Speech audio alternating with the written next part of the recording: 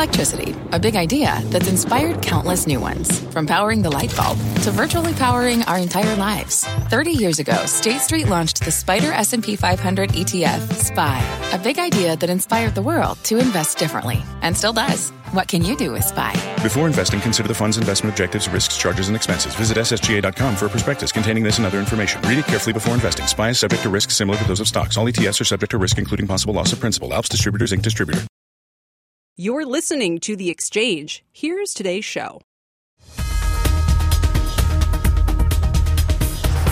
Thank you very much, Scott. Hi, everybody. Welcome. And here's what's coming up on The Exchange. We're more than halfway through. That's how far along the market is in the bottoming process, according to one portfolio manager after yesterday's selling into the close. He'll give us the names to buy and what he calls the challenging road ahead. Plus, a trust story. Boeing's orders and deliveries out ahead of its earnings later this month. Sales continue to outpace cancellations, but manufacturing quality problems still plague one of its flagship models. Can Boeing regain its previous footing with both investors and the public? And analysts saying, buy this, not that, in a number of industries today, including gambling, pharma, and tech. We'll put their calls to the test in a special head-to-head edition of Rapid Fire. But we do begin with the markets. It's been like four different stories in the past hour, Dom. And four different stories that haven't really tugged one way or the other for the markets overall, Kelly. What we've seen is marginal gains, marginal losses for the markets overall. We're hovering closer to the lows of the session. At the highs, we were up about 13 points on the S&P, down 11 at the lows, a fairly tight trading range. We're down 6 right now, 43.54 the last trade there. The NASDAQ composite just about flat, down 0.1%, and the Dow Industrials, similar percentage moves. Very much a calm market today. One place in particular that's not very calm, though, shooting to the upside over the last few days here, has been solar-related stocks. Many of those names have been hot in the trade over the last couple of days. The Invesco Solar ETF is kind of off of its session highs right now, but still up about 5% right now. It's been a pretty decent move higher. Higher oil prices have made many alternative energy products more attractive, so to speak. But as you can see here, over the last year, even with rising oil prices, that hasn't played out. So maybe there's a catch-up trade there, or maybe there's a bit of momentum that could wane out of this solar trade. And then one other place to watch a Dow component, shares of Apple right now. You can see here just about moving to the downside by about 0.2%. The company comes out and discloses it will have a new event on October 18th, Kelly, October 18th, where it's expected by some analysts and industry watchers that Apple could introduce new models of its iMacs or MacBooks, that sort of thing, computers and AirPods as well. So another event. Apple shares, they've been an underperformer on a year-to-date basis, only up 7%. That's less than half of what the S&P's done so far. Back over. And that's just about a week away. I know we all talked about AirPods into that event and didn't get them.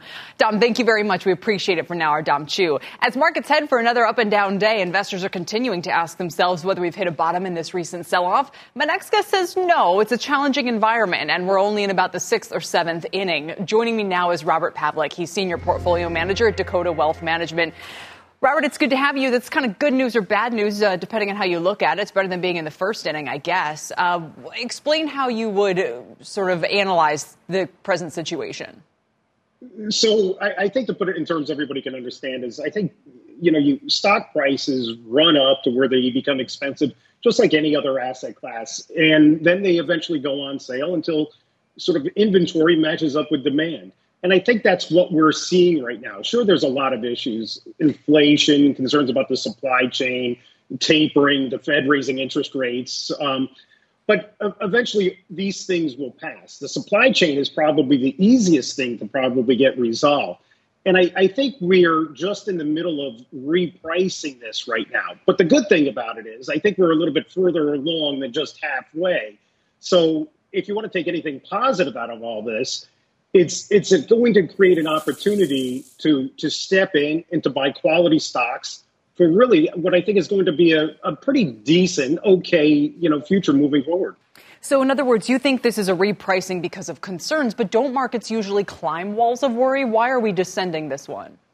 Well, I think you could probably say that we were climbing a wall of worry throughout the summer. Yeah. All these concerns were really well known, and yet we made, 7 new highs in August, followed by 11 new highs in August and 7 new highs in July. So talk about a wall of worry. I think that's exactly what was going on. And then this started to get repriced really just as soon as Labor Day. and we started really entering into September. So let's pick up with some of your stock picks, which we've shown here, Merck, Chevron, and Ulta. Are these names that you think will do well in a kind of sideways to lower environment, or are these names people should, they're all a little bit different stories. Chevron itself, you could see it having more near-term upside, but I do wonder about the long run. So I have a price target on Chevron about 139. That's about a 31% upside. And what you're seeing now is oil trading around $80 a barrel. So once you start to think $80 a barrel, people start to think 90. I mean, Kramer was talking about it this morning. And if you start to think 90, you're probably thinking 100. And so, this supply chain issue with oil and natural gas is probably going to run a bit longer. And so you could probably see oil trading up to 100, maybe 115. And so that, I think, takes, Chevron going forward. What I think you really want to do is focus on quality and sort of low volatility. Chevron's really low volatility when you compare it to some of the E&P companies. And then Merck has a game-changing drug. Scott Gottlieb was on the TV yesterday, and he was telling you how important this drug is going forward. And so I have a price target on Merck of about 99. So 99 is 24% upside from the current level. The stock has sold off from the initial pop. This is giving you an opportunity to get into a quality company, a low volatility company with a fantastic drug going forward. My last pick is really just sort of, maybe swinging for a triple or even more than that, maybe a possible home run, Ulta. So this is the kind of company that has pricing power. People that go to Ulta are dedicated, loyal shoppers there. So they're going to pay up. They also are more in demand than just other staples. And so on Ulta, I have a 485, which is probably another 25% from the current level. So Ulta, I think, provides you with that growth opportunity, with that loyal customer base, with that pricing power. Well, I'll let our viewers draw some analogies to, the Dodgers-Giants series or one of the others as you talk about all these baseball analogies. Merck, Chevron, Ulta, and 6th or 7th inning of the sell-off. There's the recap. Robert Pavlik, thanks for joining me today. We appreciate it. You bet. Thanks a lot. We just got some news out of the bond market. It's reopened today after yesterday's holiday with yields to the upside. 10-year note auction, top of the hour. Rick Santelli, how'd it go? Well, it didn't go nearly as aggressive as I thought. I thought it would be an A+, but a B+ isn't bad, Kelly. They really jumped at this, and it makes sense. We had a very big run once we settled above that 137 to 139 zone. We moved all the way up to the 1.6, almost without a setback. And, of course, the weak numbers on Friday gave pause, and investors jumped all over it. Let's go through the internals. The auction yield, 1.584, pretty spot on to where it was trading. But all the metrics, whether it was bid cover, indirects, directs, all were very solid. Dealers take 11.2%. Now, it isn't the smallest amount, but it's very close to maybe the fourth smallest amount in the last 10 years. So very solid. You don't want dealers taking it. You want investors cleaning the table. And I think that what this really tells me is that after 2 weak labor reports and touching 1.6, there's going to be some significant resistance on the yields at the 1.61 to 1.66 level. So watching investors step in with basically a 4-week concession of yields moving higher, I think makes perfect sense. And there's the 10-year now, 158 in the wake of all of that. Rick, thank you so much. Our Rick Santelli tracking the 10-year out in Chicago today. Well, it was good news and bad news for Boeing as well. On the upside today, its orders outpaced cancellations for the 8th consecutive month. On the downside, deliveries of its Dreamliner remain halted as planes undergo quality checks. And that seems to be the crux of the investor battle on whether to invest in the stock or not. As Jim Cramer says, he remains faithful to Boeing, but the company needs to show a level of leadership it has lost. And while the stock is up in the past year, it's underperforming the market and is still 20% off its 52-week high. So what'll it take for this name to catch up? Shia Kaialu follows Boeing for Jefferies. She still has a buy on the stock with a $300 price target. Sheila, where are you? Hey, Kelly, thank you so much. I'm actually at AUSA. It's the Army trade show, and I'm standing behind the Textron manufactured B-280, which is a big Army competition coming up in the spring of 2022. It's an $80 billion program, so it's one of the Army's top priorities.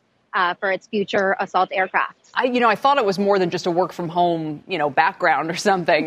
Very, very cool. So tell me, maybe what would be the catalyst for Boeing stock to break out from here? Would it be Dreamliner news, or is it more COVID related? What do you think? Sure. I think really Boeing has several catalysts from here. The first is total air traffic is 37% below 2019 levels. You don't see that in a lot of end markets. Second, the MAX. We're seeing the MAX cadence of deliveries improve to something like 14 a month to 18 a month, headed to 33 a month next year. Those are improving. China is a big catalyst to get it going. China is 20% of the backlog in deliveries for Boeing on the 737 MAX. And third, you hit the nail on the target, Kelly. The 787, the Dreamliner, is halted. It hasn't really delivered any since May. And that is really holding back the stock right now because we basically cut our delivery forecast from 50 787s delivered to 14 because of the current delivery halt and the issues the Dreamliner is seeing. But you're right. Actually, it hasn't resulted in cancellations just yet. We actually only saw one 787 canceled this month. And Boeing actually has 302 net orders ahead of Airbus at 133 year to date. So the numbers in that sense are moving in the right direction. What about reputationally, especially as the stock seems to have, time and again, every couple of months, something new. And I can't tell whether it's almost like when there's car fires with a Tesla and everybody, freaks out. But then we always hear, well, there's a car fire with a regular car that every 10 seconds it's not reported on. Are these manufacturing issues for Boeing, you think, more problematic to the stock, kind of like when Chipotle had that raft of food poisoning, because they are just emblematic of a nervous market, or because they reveal that maybe the Boeing design process is more flawed than people had thought? I think the MAX was grounded and has basically received re-entry into service in over 175 denominations with 195 total. The 787 is not grounded, so that's an important distinction. It's Boeing and the FAA deciding to do some rework on the fuselage that's holding back the delivery. So I think there's just increased scrutiny. And that's why overall in both aerospace and in defense, with this development program behind me, there's just a lot of scrutiny when it comes to aircraft programs. It takes years and years of development. And I think that's the focus on the 787. I think if the MAX had not existed, the 787 issue would not be as magnified. Well, I take your point, your bullishness on Boeing, even though you are standing in front of that Textron. It's like a drone, right? I mean, but I don't know. That looks like a driver's seat. It's actually a tilt rotor. It's a tilt rotor helicopter. It's used for attack. Basically, the Army Aviator hasn't upgraded its fleet since the 1970s. So every 40, 50 years, the Army gets a new helicopter. And it's the Textron V-280 is competing against the Lockheed Boeing Defiant for the competition. Fascinating. It's fun to get a little glimpse there. Sheila, thanks for your time. We really appreciate it. Shia Kayalu joining us from Jefferies today. Coming up, Bitcoin touching its highest level since May, up 16% since crossing back above 50,000 last week. Is the crypto becoming a more stable asset? And what's the future of regulation for the so-called stable coins? We'll explore with a key player. Plus, we'll speak exclusively with the CEO of Quest Diagnostics about the future of COVID testing, their new state-of-the-art testing lab, and the impact of vaccine mandates on corporate testing. Stay with us on The Exchange.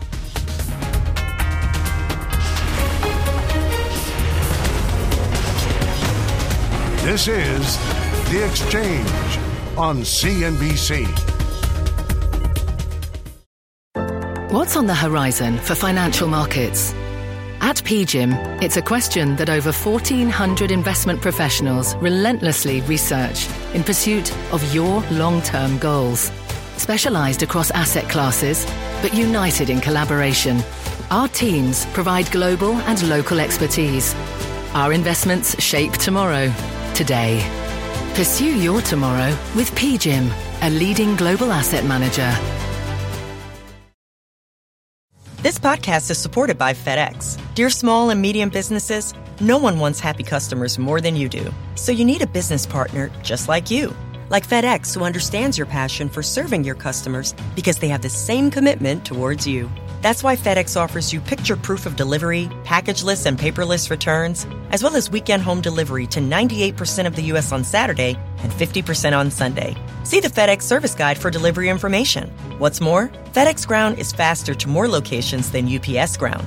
Trust FedEx for timely deliveries. See what FedEx can do for your business. Absolutely, positively FedEx.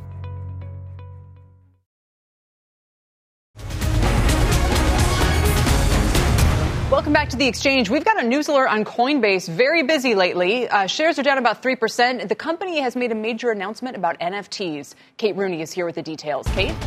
Hey, Kelly, Coinbase is launching its own platform for NFTs. In a blog post, the crypto company says Coinbase NFTs, as they're calling it, will be a marketplace for minting, buying, and discovering NFTs. It plans to add social features as well and talks about making the buying process easier. To start, Coinbase says it's supporting Ethereum-based standards and it'll add other blockchains down the road, but it's not live yet. They're starting with a wait list. And NFTs, that's short for non-fungible tokens, have really taken off this year. They're essentially digital collectibles. And the Coinbase announcement is the latest move by the company to differentiate in a pretty crowded crypto trading field. Competition is heating up lately with Robinhood, Square, SoFi, and some others. It's another way for the company to diversify revenue as well. And it adds competitive pressure to the biggest NFT marketplace out there, OpenSea, which is still a private company right now. And the move comes amid more regulatory scrutiny as well for the industry. Coinbase saw that firsthand last month when the SEC threatened to sue the company over its proposed crypto lending program. And Kelly, today, Coinbase is seeing some delays on its platforms as well, with transfers, buys, sells, deposits, withdrawals, and some trades. So we're keeping an eye on that. Back to you. Any explanation from the company as to what's causing that, Kate? And what would they bring to the table in the NFT space that these other marketplaces don't already offer? Yeah, no commentary from Coinbase. We reached out to the company. They sent us sort of the update that says there's degraded performance on some of those. So we're keeping an eye on it for full when it comes back online. But it seems to be affecting some transfers in and out of banks. As far as Coinbase in the NFT realm, they talk about making it easier. They have scale, for one. So this company is really seen as a first mover in a lot of ways in crypto. Meanwhile, they're really kind of the last mover here in the NFT market. There's a lot of players out there already. They can bring scale. They've got millions and millions of customers, so it's probably easier for someone to open up an NFT marketplace account when they already have a Coinbase account. They've got the scale. They also talk about user experience, so that's something they've got.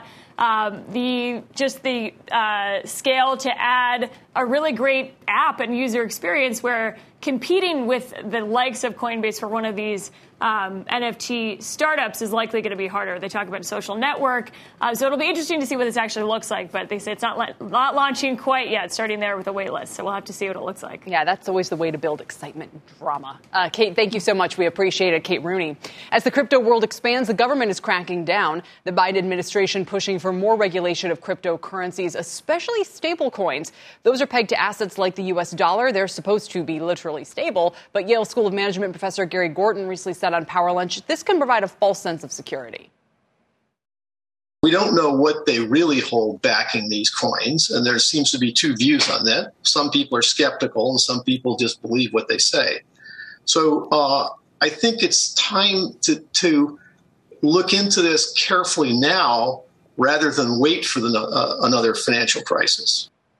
Joining me now is Jeremy Allaire. He is the co-founder, chairman, and CEO of digital currency company Circle, which launched the stablecoin USD coin with Coinbase.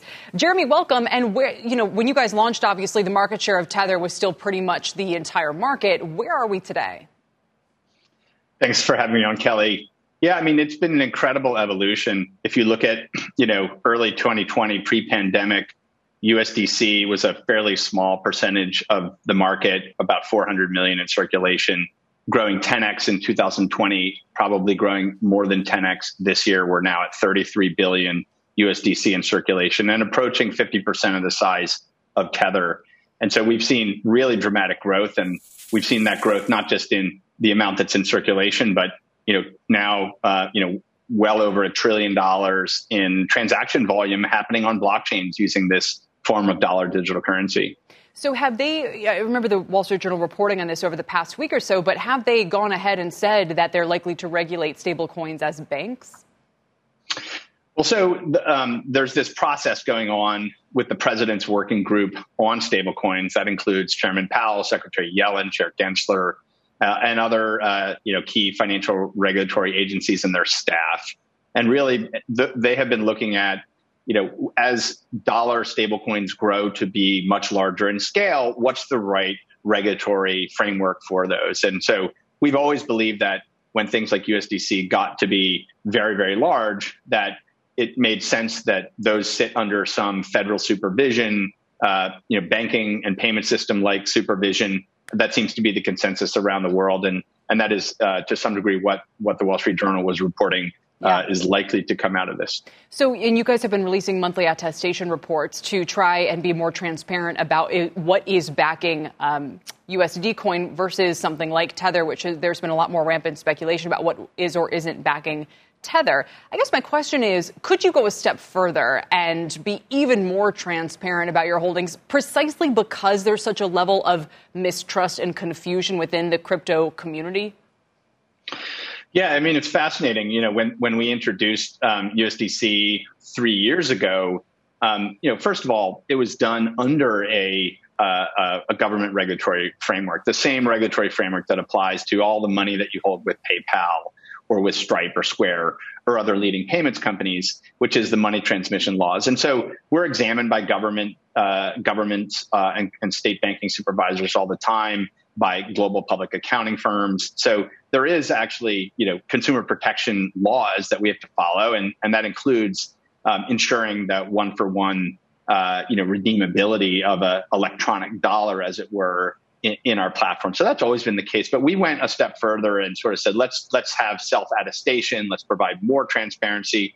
And clearly, the anxiety that's existed around something like Tether has increased the demand for that. So we've started to provide a lot more transparency, really breaking down, cash equivalents, short duration U.S. Treasuries, exactly what's there, and responding to the market very much as well. And ultimately, right, this gets to a place where when you've got hundreds of billions of dollars in these forms as a new kind of payment system, there are going to have to be transparency and disclosure standards that are set up through regulation as well.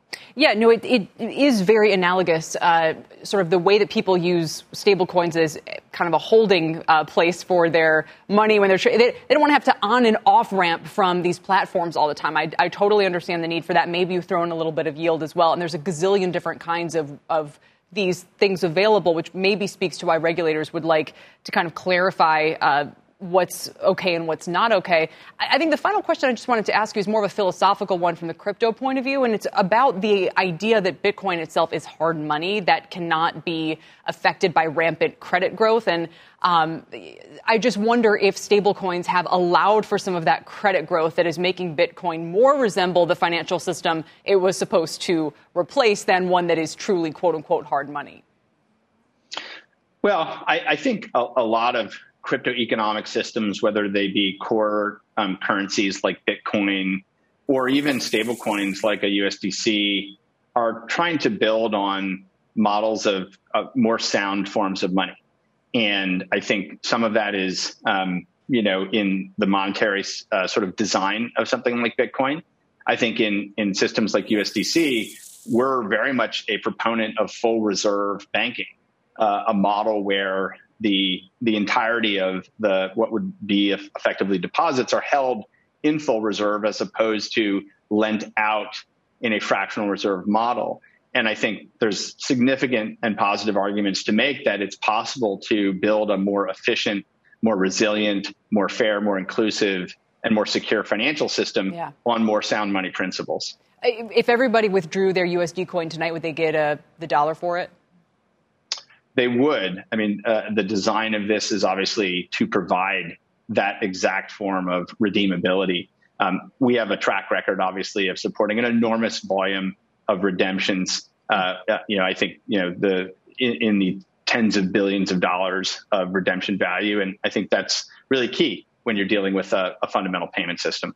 Jeremy, thanks for your time today, for perspective on all of this. We appreciate it.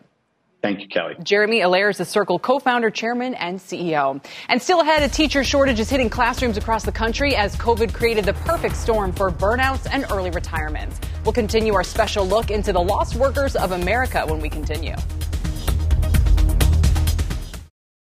This podcast is supported by FedEx. Dear small and medium businesses, no one wants happy customers more than you do. So you need a business partner just like you. Like FedEx, who understands your passion for serving your customers because they have the same commitment towards you. That's why FedEx offers you picture proof of delivery, packageless and paperless returns, as well as weekend home delivery to 98% of the U.S. on Saturday and 50% on Sunday. See the FedEx service guide for delivery information. What's more, FedEx Ground is faster to more locations than UPS Ground. Trust FedEx for timely deliveries. See what FedEx can do for your business. Absolutely, positively FedEx.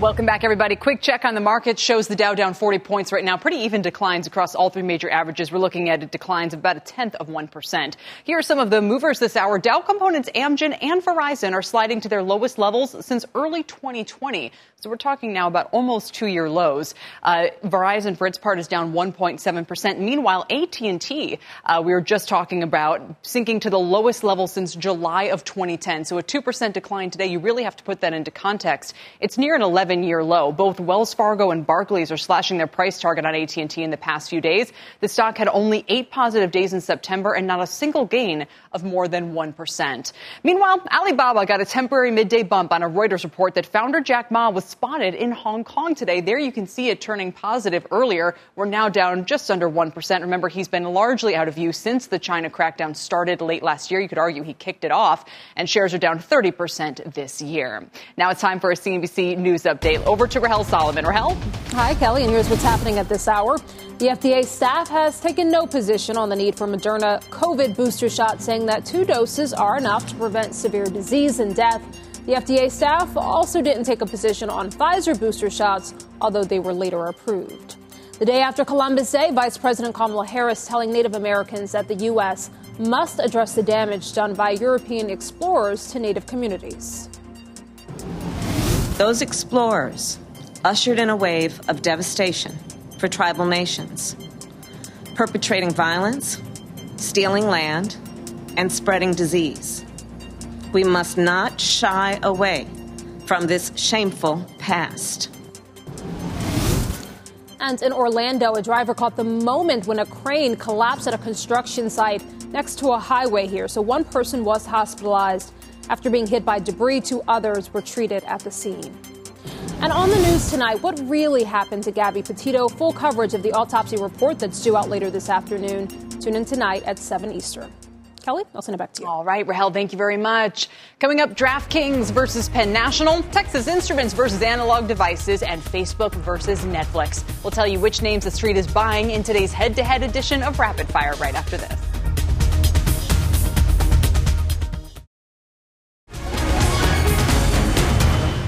Welcome back, everybody. It's time for a special edition of Rapid Fire. On deck today are a handful of street calls pitting stocks head-to-head against each other. Here to help break it all down for us, our own Dom Chu joins Laffer Tangler Investments CIO Nancy Tangler and Destination Wealth Management CEO Michael Yoshikami. Welcome, everybody. All right, let's start with this one. Really is an eye-catcher when DraftKings gets a sell. Roth Capital initiating coverage of the online gaming space today. They're betting on shares of Penn National as a buy, Dom. They are folding on DraftKings as a sell while they're bullish on gaming overall. They don't think DraftKings' outsized market share is sustainable, nor do they think they can hang on to its advantage in the daily fantasy sports business. Penn National shares are down 14% this year, Dom, while DraftKings is up about 5%. All right, so if you look on that chart that you just showed, they track pretty closely. At least they have for the better part of the kind of year-to-date period over the last year. What you do want to see is whether or not there's any kind of a reversion back to those same trends. What's interesting to me is in trading today, despite that call, you still have both of those stocks higher. There's a general sentiment overall for online gaming, iGaming, online poker, online blackjack, online sports betting. That franchise is one where you could see, yes, more upside, a total addressable market that seems to grow and brings everybody up along with it. The other names that I guess maybe would be interesting here to look at besides Penn and them is Rush Street Interactive. That's a name that a lot of people don't talk about, but does power a lot of the online gaming platforms for state-sanctioned and state kind of platforms for online gaming. So that's Play Sugar House, that's BetRivers.com, those names. So an interesting call, but, obviously it's hard to pick a side when you're taking a look at these names because I think a lot of people that do it are trying to play for the whole industry to go bigger. Guys, I think Dom's been doing his channel checks in this space. Michael, over to you. I do like the idea of buying the picks and shovels for the gold rush, so to speak, which is that last name that Dom mentioned. Yeah, well, Yeah, that has some merit. I think, when you look at these kind of calls, when you look at a sell and you look at a buy, what's really the catalyst for the buy? And I think, obviously the picking analyst is not here, but if you look at what's going on with Penn, they just got recent regulatory approval in Canada to expand their business model. That's probably what the catalyst is. Both of these stocks are kind of floating along. The overall industry, as Dom said, is going to continue to go up. But I think Penn is probably getting the push because of the Canadian regulation. I'm a little skeptical that DraftKings is going to have the problems that the analysts are talking about. But again, I agree. Both of these names, this entire space is going to get bigger and bigger. Nancy, I'll give you the final word on this. And I will mention the analyst we had on about a month ago to kind of kick off football season said his concern with Penn was that it had been underperforming despite the brand's popularity, Barstool and all of that with Gen Z and the younger groups, and that it was hard to unseat DraftKings and FanDuel for user-rated experience. In other words, the apps just work very well. Yeah, I think that's a valid point. I also think underperformance is a reason this stock is somewhat interesting here. I mean, we've been looking at it for a long time, but as someone who learned to read on the racing forum, poring over it with my dad at horse races, I actually like the broad-based nature of Penn's business and the fact that they have tremendous cross-sell opportunities. So I think if you're looking for a new name, this is an interesting one to pick away at because it's going to benefit from the overall market, total addressable market growth, but also maybe not at the same level as some other names, but I think it's a safe name, strong earnings, decent multiple. All right, so some votes here for Penn for the whole space, and I'm less worried about teaching my kids to read now. You can learn that way. Next, Evercore ISI is swapping Facebook for Netflix as one of its top mega cap picks. The firm saying Facebook is still attractive despite a 13% sell-off on the whistleblower stuff, citing how it's rallied off previous scandals like Cambridge Analytica back in 2018. But Evercore says it's time to step aside after Netflix's recent rally. The shares are up 16% in the past 3 months, despite reporting a subscriber slowdown in Q2. Michael, Facebook versus Netflix, which would you? Well, this is a valuation call, obviously. The call's being made that Netflix has already had a huge run and Facebook is really under pressure right now. It's hard to buy stocks, even if they have tailwinds. It's hard to buy stocks that really have this kind of momentum forward and are at this high price. So I think Facebook is the better valuation stock right now. All right, Nancy? Yeah, I'm a reluctant shareholder. I think the management team is smug, at best cynical. But the business model is hard to argue with. The BLM boycott resulted in them growing advertisers, and although they've seen some recent slowdown, I just don't see how this business model gets upended. So, bad governance, not great management team, but a great business model. Interesting. So 2 votes for Facebook. Dom, what would you add here? I would add that when you look at Netflix, over the course of the market volatility that we've seen in a lot of mega cap comms companies and tech companies, Facebook has been a relative outperformer, a real standout, hitting record highs despite the fact things have sold off. So I wonder from a story standpoint, because we're reporters, right? Kelly, we like to talk about narratives and stories. Mm-hmm. Which one is driving Netflix these days? Is it still kind of like that pandemic effect there? Will people kind of stay on there? Is it Squid Game because programming is such a juggernaut at Netflix? Or was there just a general sense that Netflix might be immune sentiment-wise to some of the downturn in other parts of the market? Those are all things I'd like to see answers for. It could be a great story or a great movie down the line for Netflix. Yeah, or maybe a great stock in that case. All right, a quick programming note. Mark Mahaney, the Evercore ISI analyst behind that Facebook call, will be on closing bell today at 3 p.m. Eastern time, so he'll elaborate more on that. And we'll move along. Morgan Stanley seeing limited upside in the pharma space ahead of Q3 earnings. They're cautiously bullish on Pfizer and Merck, upping the price target by about $3 for each one, mostly on COVID vaccine and treatment sales. And they're lowering their Bristol-Myers target, citing failure in a key trial drug. Pfizer and Merck in the green this year. It's a rougher slog for Bristol, Nancy, which is down 7%. Yeah, I think healthcare's fraught here, Kelly. We lowered our exposure to the traditional pharmas. Happily, we exited Amgen a while back. And we've been redeploying to the extent that we've added to healthcare in CVS, Stryker, Medtronic. I think pharmaceuticals are a place that you want to sort of stay on the sideline. And the price increases that they put forward were just 10%. So I think there's better places to be in this market. And Michael, as Nancy mentioned Amgen there as well as a tough one. We just said that's at its lowest level since early 2020. So even as a number of people have been coming on air and talking about how healthcare is a place to be for stagflation or for different reasons, it's undervalued, we talked about the biotechs have been a pretty rough trade this year. Why is it been a struggle to gain traction? And do you think that Pfizer and Merck then kind of are the obvious candidates for outperformance? Well, there's a lot of questions there, Kelly. So, let me see. So I think Pfizer and Merck, I think, are we're not on the sidelines regarding pharmaceuticals. We think pharmaceuticals with the new RNA platform in terms of vaccine development is going to be a growth area, and you're getting a great dividend. That's something you didn't mention, but I think that's a big reason why you buy these pharmas.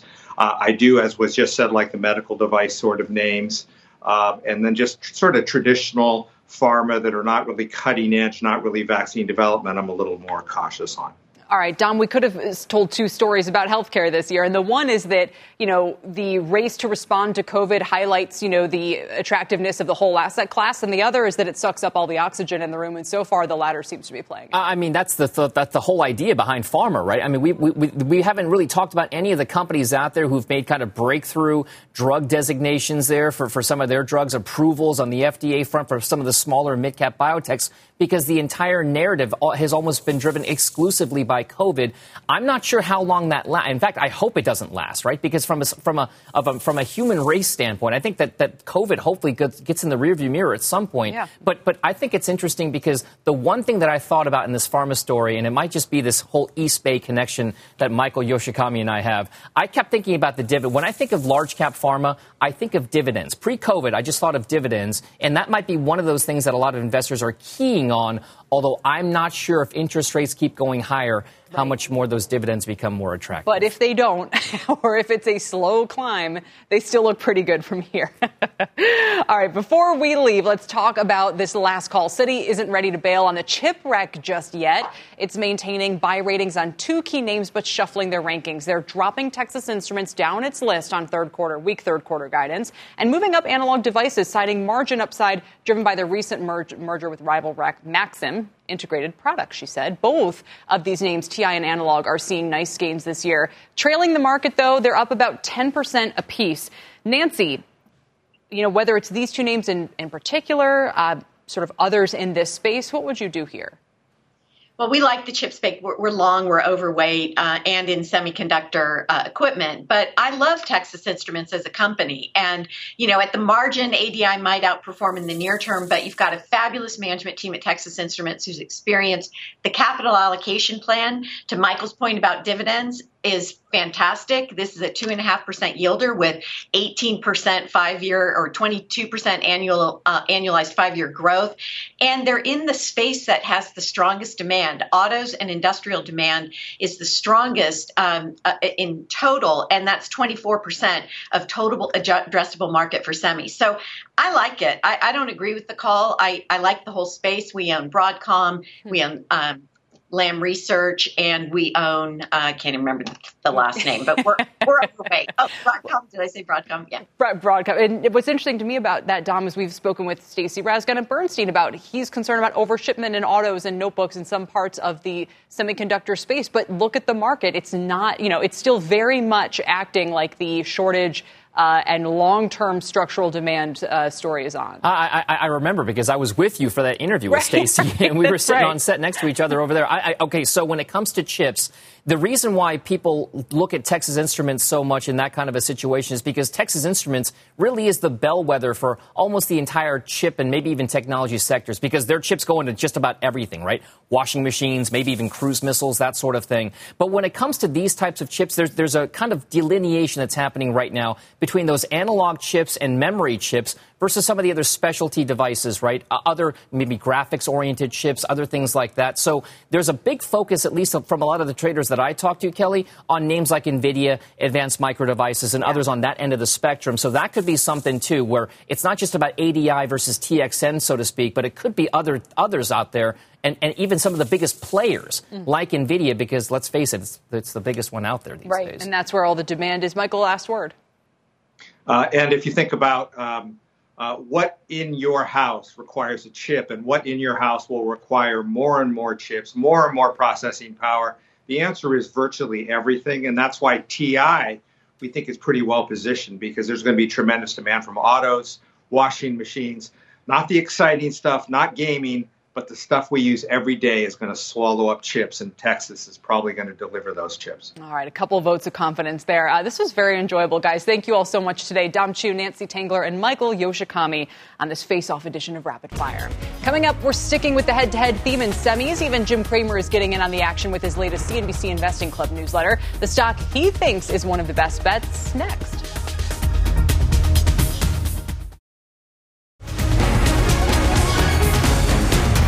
Welcome back. Let's get to Jim Cramer's edition of Head to Head. He discusses Marvell Technology and Broadcom in his latest newsletter, saying Marvell has gone through an incredible transformation under its new CEO and has become a data center, 5G, and automotive powerhouse.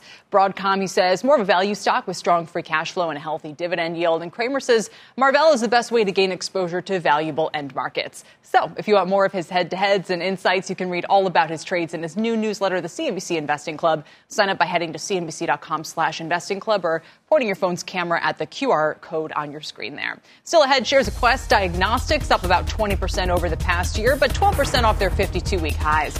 With corporations mandating weekly tests for unvaccinated employees, we're going to speak to the CEO exclusively about what the return to office and rising popularity of at-home testing means for Quest right after this break.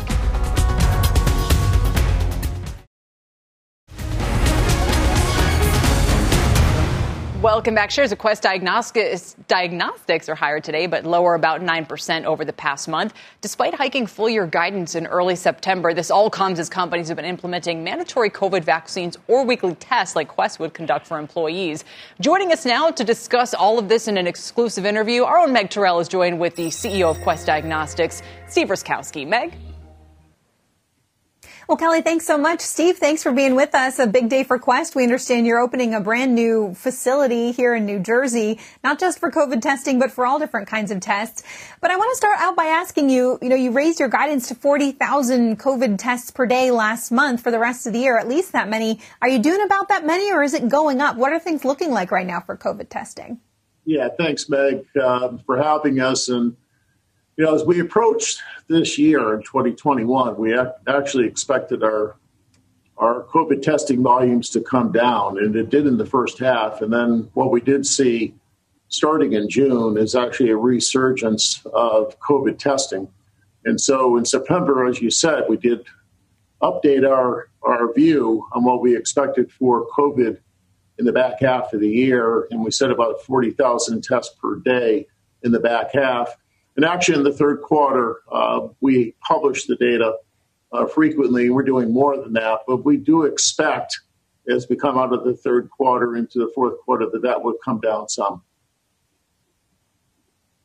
That it'll come down some. Is that because you're anticipating, as we've been seeing in the data, this sort of Delta surge has been peaking and leveling off, and we all hope it keeps going in that direction. But how do you plan for flu season and a potential winter COVID surge? Are you anticipating you might see that come back up, or still going down?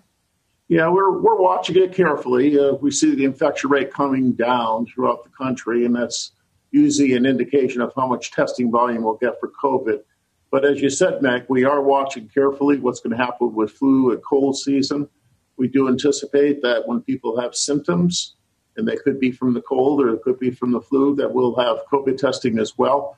And so we'll see what happens in the fall. As you know, last year we had a very mild flu and cold season, and so far it's been mild so far. But we'll see what happens as we get into the fall. And what are you seeing in terms of Quest involvement with back to school testing, back to work testing, as we start to live with this virus going forward? As some have predicted, it'll become endemic. How much are we going to be used to just being tested on a regular basis in our daily lives? Yeah, Meg, we had an investor day in the spring, and what we said at an investor day is that we believe COVID will continue to be an opportunity for this year to continue to make the contribution we have, but it's not going away anytime soon. We actually see our work moving from what we have described as being clinical COVID work to more return to life clinical work. And some of that is the return to school programs, return to the office programs, and return to leisure programs. And so we are implementing a number of programs related to those activities, and we do see that happening through the remainder of 21, but also to 22. So we will have COVID testing in 22 going forward, and we do believe this will be an ongoing part of our portfolio for a while. All right, Steve Ruskowski, thanks so much for joining us today, and we'll stay in touch as we see these sort of trends continue. We appreciate your time. Kelly, thanks, Meg. Appreciate it. Have a good day. Stephen Meggar, thanks as well. Coming up, we'll take a look at how COVID impacted the already struggling education sector and what's keeping teachers out of schools. We're back in a moment.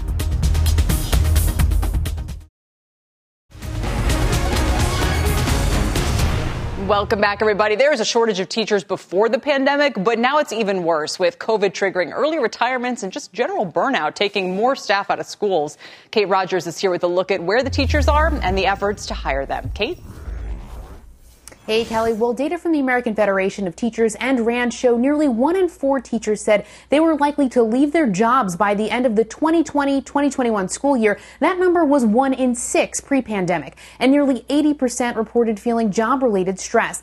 David Fishkind is one of the teachers we spoke to who retired early. In part, he says he was frustrated over his Florida high school's handling of COVID case disclosures and lack of accommodations to teach remotely last year. And I felt for the students. I didn't want the students to be endangered. I didn't want the staff to be endangered. I didn't want my family to be endangered by this pandemic, which by this point had killed almost 500,000 people.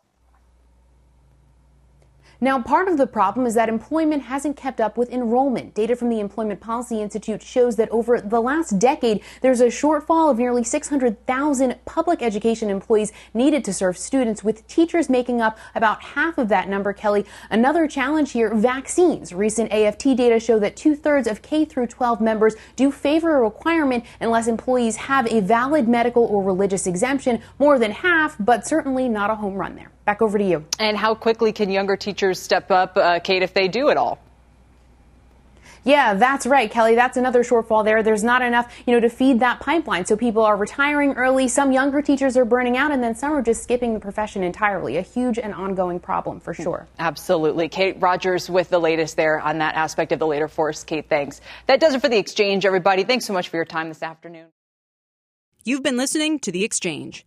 Make sure you're subscribed to get each episode every day, same time, same place. This podcast is supported by FedEx. Dear small and medium businesses, no one wants happy customers more than you do. That's why FedEx offers you picture proof of delivery, packageless and paperless returns, as well as weekend home delivery to 98% of the U.S. on Saturday and 50% on Sunday. See the FedEx service guide for delivery information. FedEx Ground service is also faster to more locations than UPS Ground. See what FedEx can do for your business. Absolutely, positively FedEx.